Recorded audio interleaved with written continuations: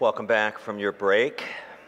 And if you're joining us from downstairs, I encourage you to come on up, rejoin us. And for those already in the sanctuary, please open in your scriptures to the book of Exodus, chapter 23. Exodus 23, and in a moment I'll begin reading from verse 10, and we'll be reading through the entire chapter.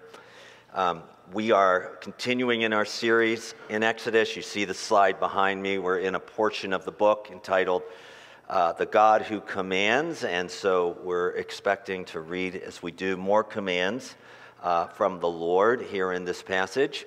And next week we'll conclude our study of Exodus for now, looking at chapter 24, a significant chapter as the covenant is confirmed with the Israelites, and then take a break for the summer. We're excited for what we're doing this summer with you, with God's Word. But this morning, we're looking at Exodus 23, beginning in verse 10, through the end of the chapter. So I'm going to pray, and then I'm going to read the entire portion of our scripture together.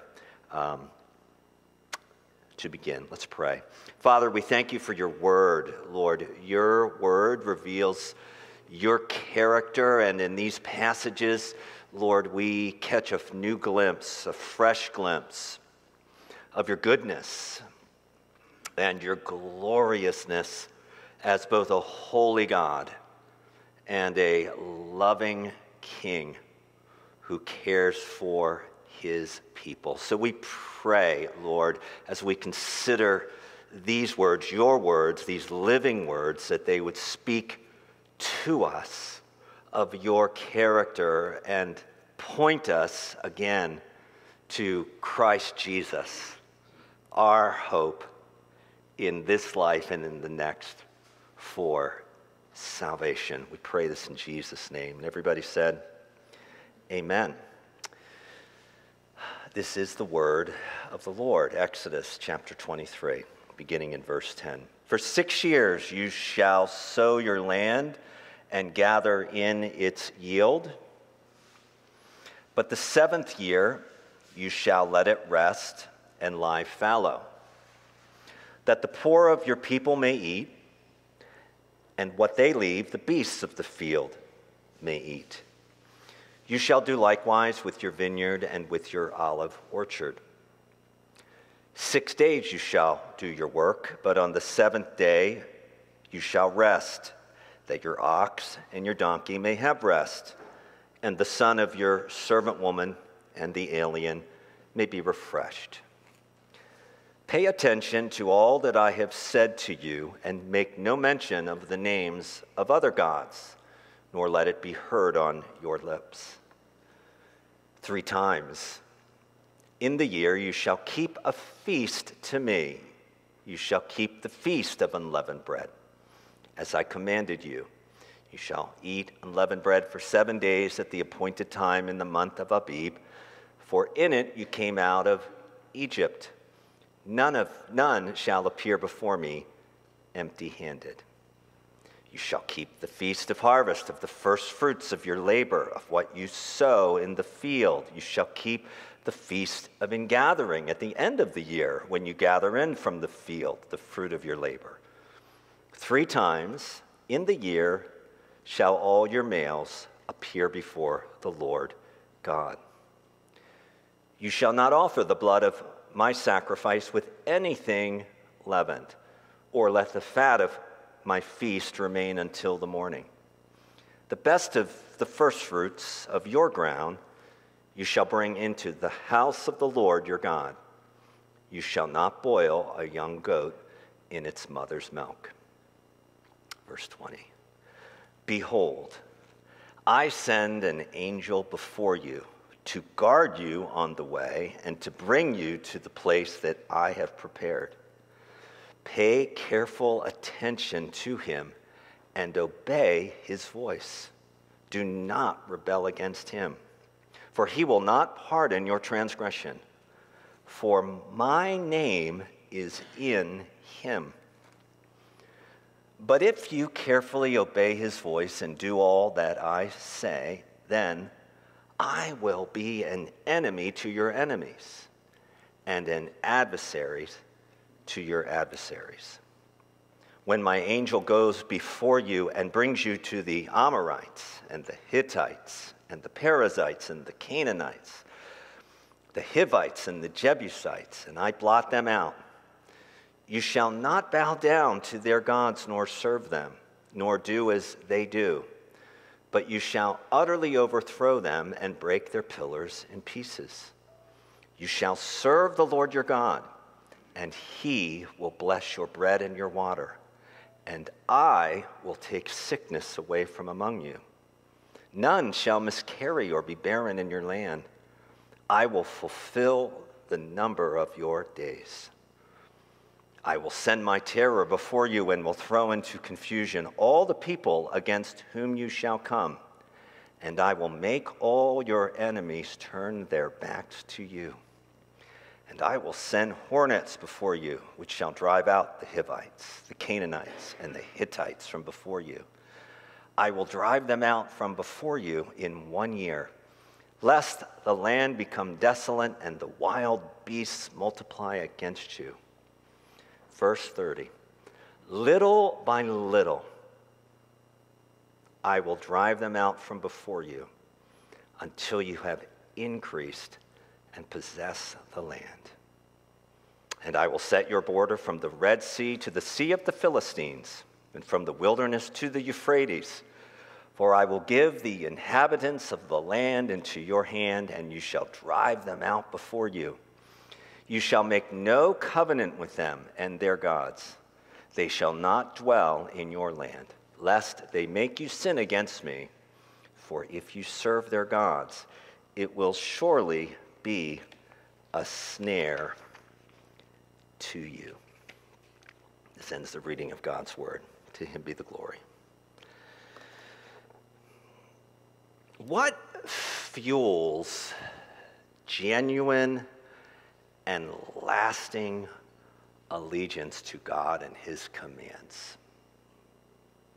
What fuels your and mine, if you're a Christian, genuine, joyful, lasting allegiance to God and his commands?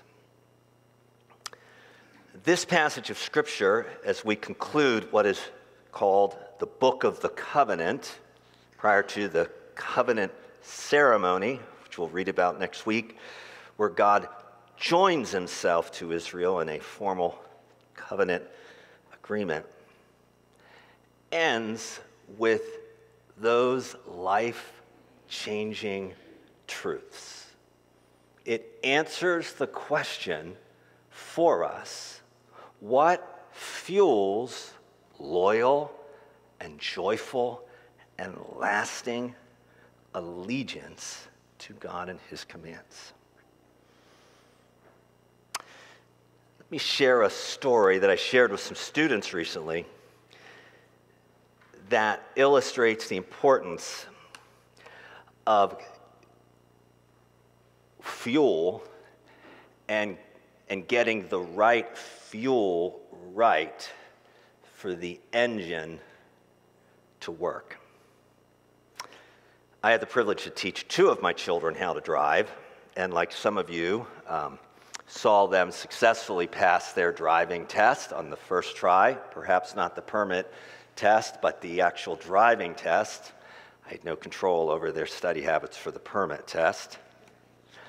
And they did all the things that I thought important to teach them, like fasten your seatbelts, adjust your mirrors, drive the speed limit, honor all stop signs, do not park in the handicap spot, you will regret it.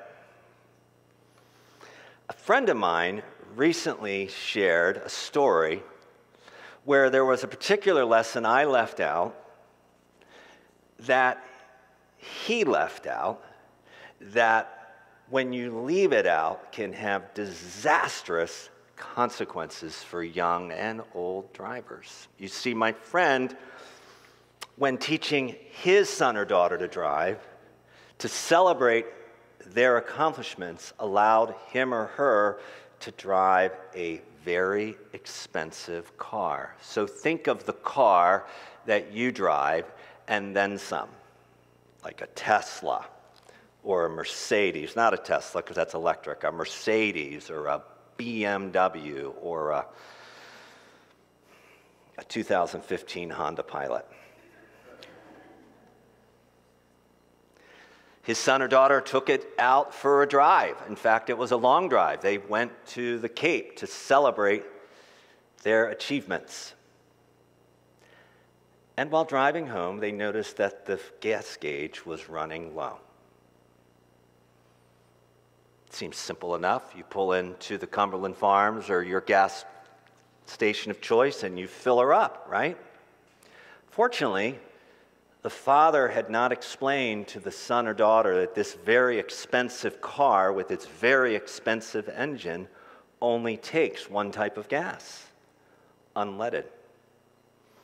And he or she filled it with diesel and drove the rest of the way home. The car sputtered, the engine stalled, there was all kinds of smoke. And the father came out and said, "What did you do?" "I don't know what I did. It was fine until I filled it up with gas. And then," "Well, what kind of gas did you use?" "Diesel."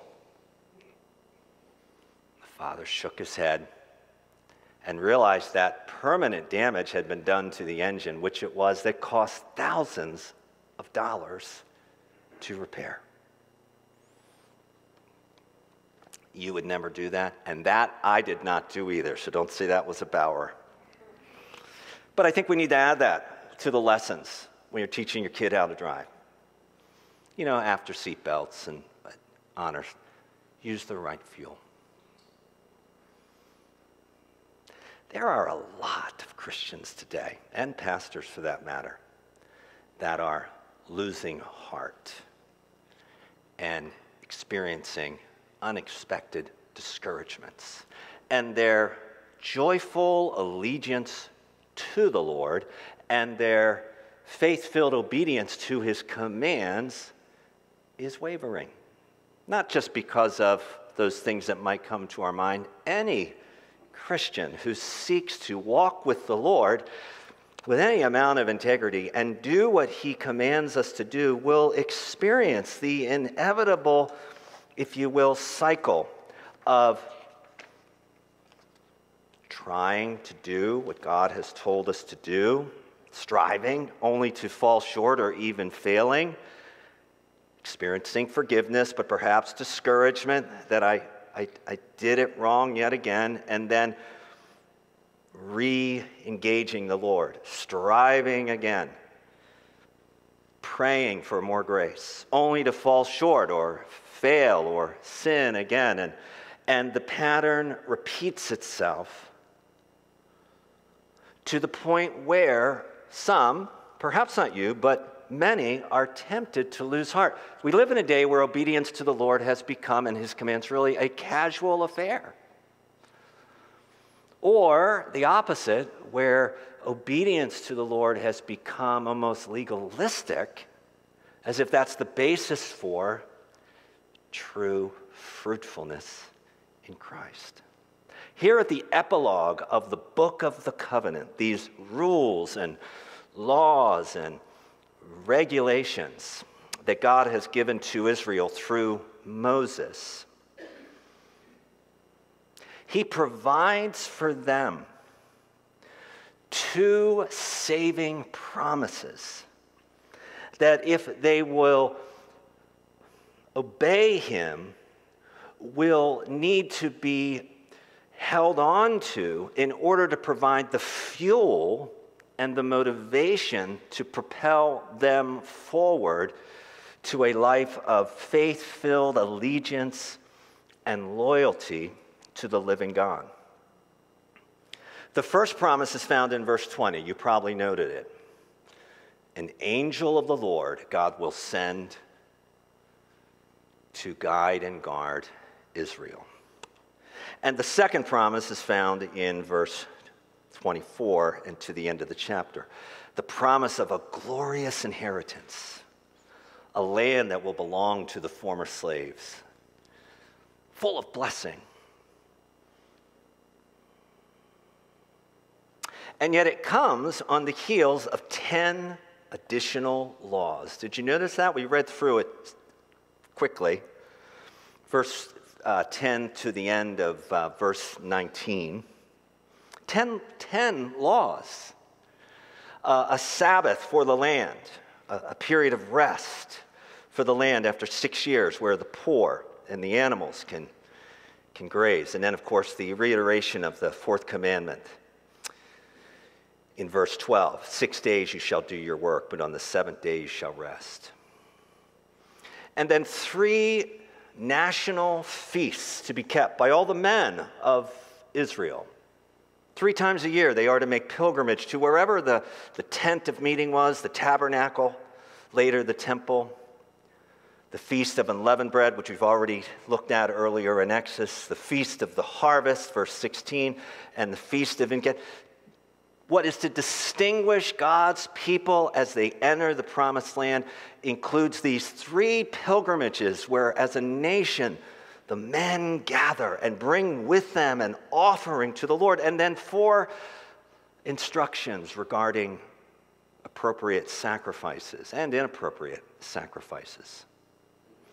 The least of which gets the most press, right? You shall not boil a young goat in its milk. And there's all kinds of ink been spilled over what that means. But probably, most likely, it was a Canaanite practice, practiced in their tribal rituals.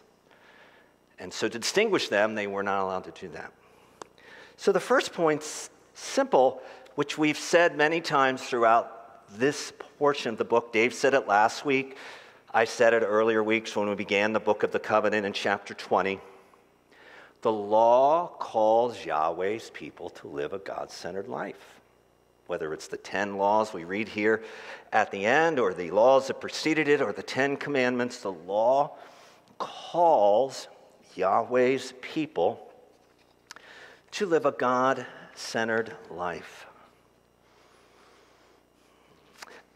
He who delivered them from their slavery in Egypt and has brought them on eagle's wings to himself at the mountain and is now committing himself to them, that they are his people and he will be their God. They are to be a treasured possession to him and a holy priesthood even unto the nations, distinguishing through their society as well as their individual lives, that they are loyal and loving subjects to the great king.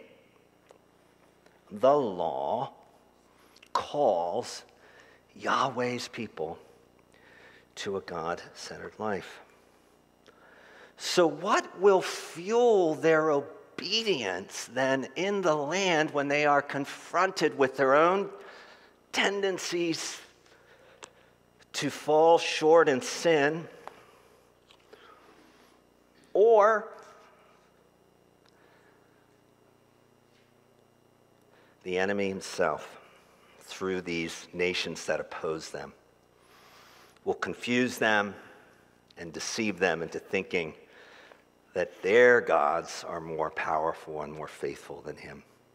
The first is God's saving promise of his presence. And that's point number 2. Behold, I will send an angel before you to guard you on the way and to bring you to the place that I have prepared. What fuels genuine and lasting allegiance for Israel to God and his commands? It's the promise of his presence. What fuels your and my obedience to his commands? Motivated by grace. It's the promise of his presence. God says, I will send an angel before you. What a stunning declaration. God himself is sending to his people a constant companion to be with them, and his job description is crystal clear to guard them on the way to the promised land and to bring them, second part of verse 20, to the place that I have prepared for you. That is God's promise. This angel, this mighty being, will both guard and guide them to the promised land. Who is this mighty angel? If you think commentators like to speculate about boiling a young goat in its milk, they write chapters on the mighty angel. And if time permitted, I don't think I would review even all of that material with you. But I would simply point us back to Exodus, where the mighty angel has appeared twice before. And for the original audience, it would be familiar to them that at the burning bush in Exodus 3, where Moses hears the call of Yahweh, we are told that as he, verse 1 and 2 of chapter 3, was keeping his flock, as he led the flock to the west side of the wilderness and came to Mount Oreb, an angel of the Lord appeared to him in a flame of fire out of the midst of the bush. And then again in Exodus 14, which we looked at together earlier in this series, after the 10 plagues had concluded and God had led the people out of Egypt but brought them to the Red Sea, where they were entrapped by a wall of sea to one side and Pharaoh's approaching armies. We read in verse 10, when Pharaoh drew near of Exodus 14, the people of God lifted up their eyes, and behold, the Egyptians were marching after them, and they feared greatly, and they cried out to the Lord. Verse 19, then the angel of God, who was going before the host of Israel, moved and went behind them. Who is the mighty angel that is promised here, who will guard and guide them to the promised land? It's this angel of Exodus 3 and Exodus 14. But did you notice in verse 21 the authority that this angel brings? Pay careful attention to him and obey his voice. Do not rebel against the angel. And then he goes on, for he will not pardon your transgression, for my name is in him. Who is this angel that has the ability to pardon and not pardon Israel's transgressions? Who is this angel who has the very name of Yahweh in him? This is what John McKay and his commentary says is a theophany, this angel, meaning simply this, it's a big word. This angel is a visible manifestation of the presence of God, and God's presence through this angel is not simply to be their guide, though he is that, and to be their guard, though he does do that. What is more, he brings the very name of God, God's manifest presence in angelic form, to the people of God. And if we need to be further convinced that this angel represents the presence and authority of God, listen to how God speaks of him in verse 22. If you carefully obey his voice and do all that I say, then I will be an enemy to your enemies and an adversary to your adversaries. If you obey his voice and do all that I say. It's almost as if the angel and the Lord himself are interchangeable. He is clearly the custodian of God's commandments, mediating not only the commands of God to God's people, but in such a way as to listen to the angel's commands is to listen to God. He is the custodian of God's words. And although there needs to be more qualifications and limitations, and so that we're not drawn into thinking this has anything to do with what culture depicts angelic beings are like. God's primary concern for us this morning is this. It's his presence with them that fuels their obedience. It's his holy presence with them that is to fuel Israel's obedience. In other words, God is promising to manifest his presence to Israel as he guards and guides them to the promised land so that they will obey his commandments. The covenant that he is about to confirm with them will detail a relationship God's people are to have with him that they are to carefully obey. And God is now sustaining them through their journey and now promising to be with them as they enter the promised land of Canaan. With really uncomplicated words, he says, my call is simply this: I am with you. I delivered you from slavery and brought you to myself on eagle's wings. Pay careful attention to all my words. Obey them fully and completely. How, Lord?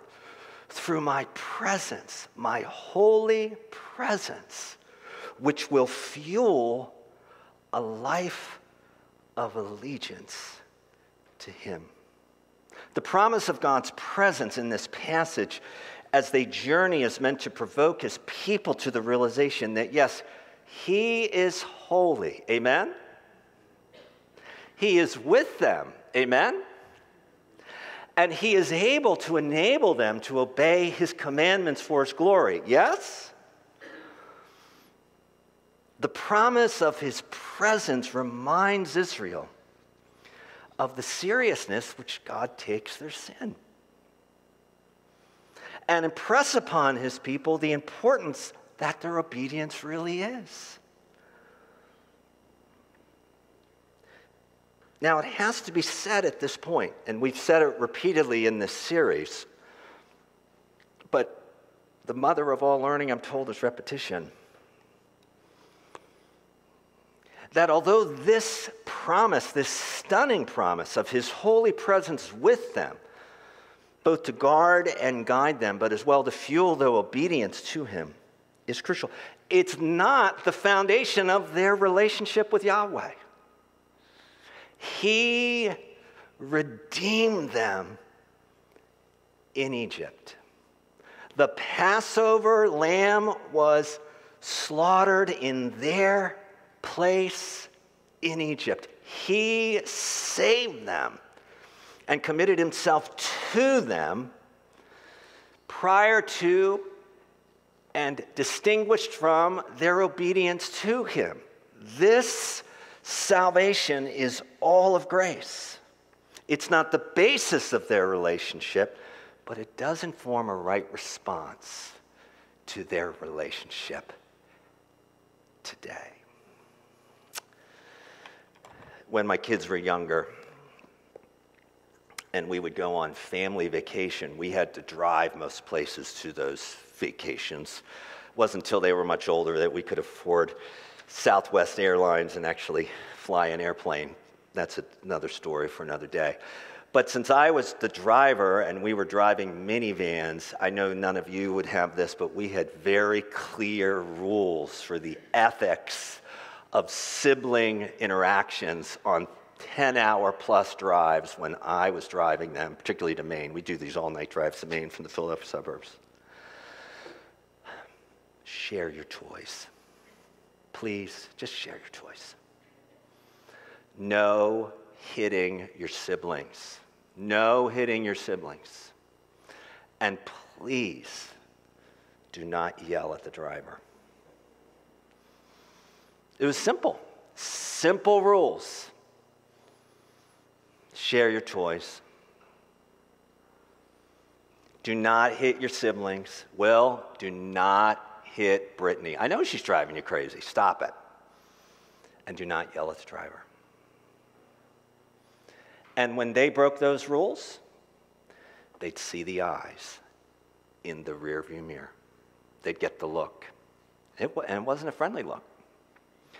It was a look that said, are you going to make me stop this long trip in order to remind you of the rules? But lest I be confusing, the basis of my relationship with them was never keeping the rules on vacation.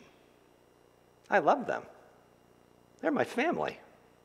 That's why I took them on vacation. I think sometimes in our walk with Jesus, we forget that. We think, and that's why we talk so much about the rules that we're keeping in order to assure ourselves that he loves us. But the gospel says it's just the opposite. He loves us because Christ kept the rules and died for me and you, the sinner who broke the rules, so that when we believe in him, by putting our trust in him and turning from our sins and making up our own rules and following him, we are brought into a relationship that is grounded and founded and established on Christ alone. Amen? That's good news. But the right response to that relationship is repentance, is obedience, is asking forgiveness of him when we mess up. It's the promise of his holy presence that both brings the sweet conviction to your and my heart when we break the rules, and then enables us to turn to him and turn to others if our actions have influenced them and receive forgiveness. Amen? And then be forgiven and free, and then begin again to walk with him in joyful and loyal allegiance. That's the promise of his glorious, holy presence in our lives. Friends, how does the promise of Christ's presence remind you of the importance of our obedience to his word? How does the promise of Christ's presence through the gift of salvation, oh, what a glorious gift it is that brings us into this relationship with Jesus, remind you of the importance of our obedience word. Obedience was not a suggestion option for Israel, but a gracious provision of a good God whose commands were for their good and for his glory. And Christ's commands to us as well are not an option, but rather a gracious provision of our Savior. And through his presence, it enables us, it fuels us to obey. So I'm going to hold on the last part of the glorious inheritance of the land.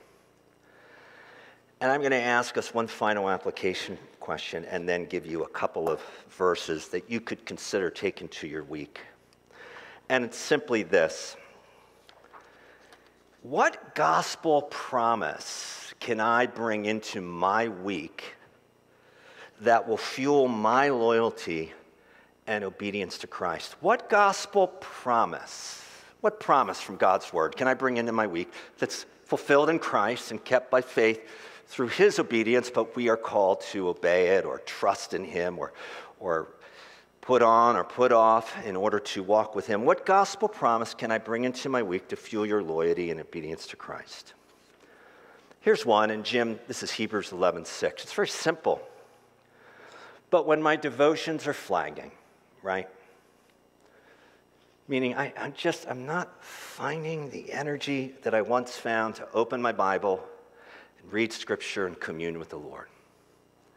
When my times of prayer seem very punctual, or whatever that other P word was that was there a moment ago. Perfunctory.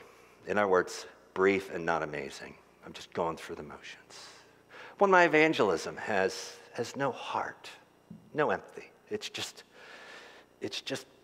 blasting truth, but very low interest in the individual. Or maybe no evangelism at all. Maybe I'm loving non-believers but never telling them about Christ. I fall into that trap. Maybe more at home. When my love for my spouse begins to diminish. When I promised her or promised him years ago as a Christian, unfailing love, but unreconciled conflicts or selfishness or just the influence of the culture, my marriage really doesn't look that different from other marriages, and yet I'm called to display Christ in it. When my work habits and my work ethics reflect more of the culture of the office than it does the presence of Christ, whose holiness says I work unto him, whether I'm recognized or rewarded. I could probably go on. Here's a simple promise. Hebrews 11, verse 6. Whoever would draw near to God must believe that he exists and that he rewards those who seek him. Yes. Without faith, it is impossible to please him. But whoever would draw near to God must believe first that, yes, you exist and that you are the rewarder of those who seek you. Recently, a Christian, I conclude with this illustration story to encourage you to apply this promise of God's saving presence.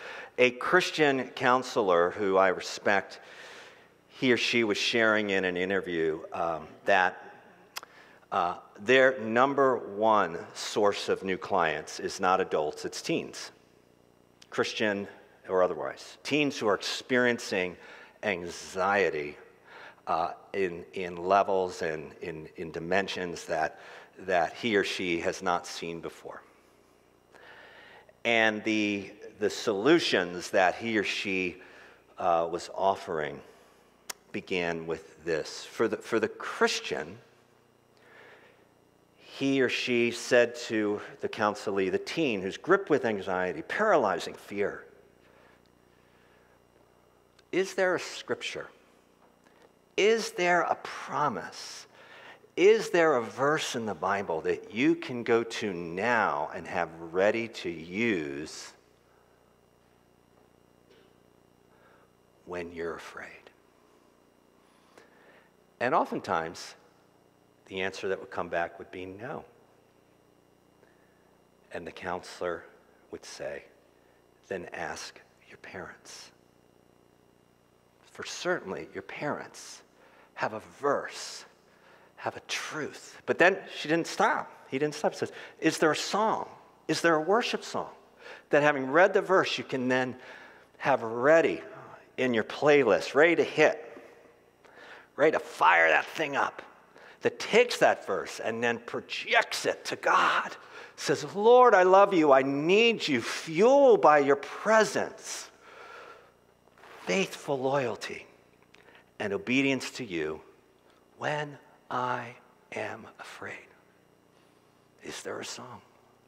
And lastly, he closed the loop, she closed the loop, says, now we're going to write out a prayer before the session ends. You're going to write one out. Doesn't have to be long. You're going to write one out. And I'm going to write one out too, because I get afraid. I have a review coming up, and I don't think my boss really likes me, and I take these things personally. So I'm going to write out the prayer, and we're going to exchange these cards, and then you're going to text me, and I'm going to text you later in the week when we're afraid, and we're going to pray for one another.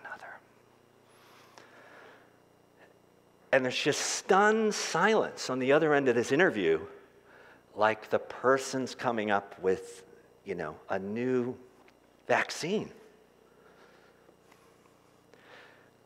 I think what it reveals is that Moses and God's Word and the New Testament needs to be listened to a little more carefully. For it tells us that what fuels genuine and lasting, joyful allegiance to Christ and obedience to his commands is the saving promise of his presence and the glorious promise, which we didn't get to, of his inheritance.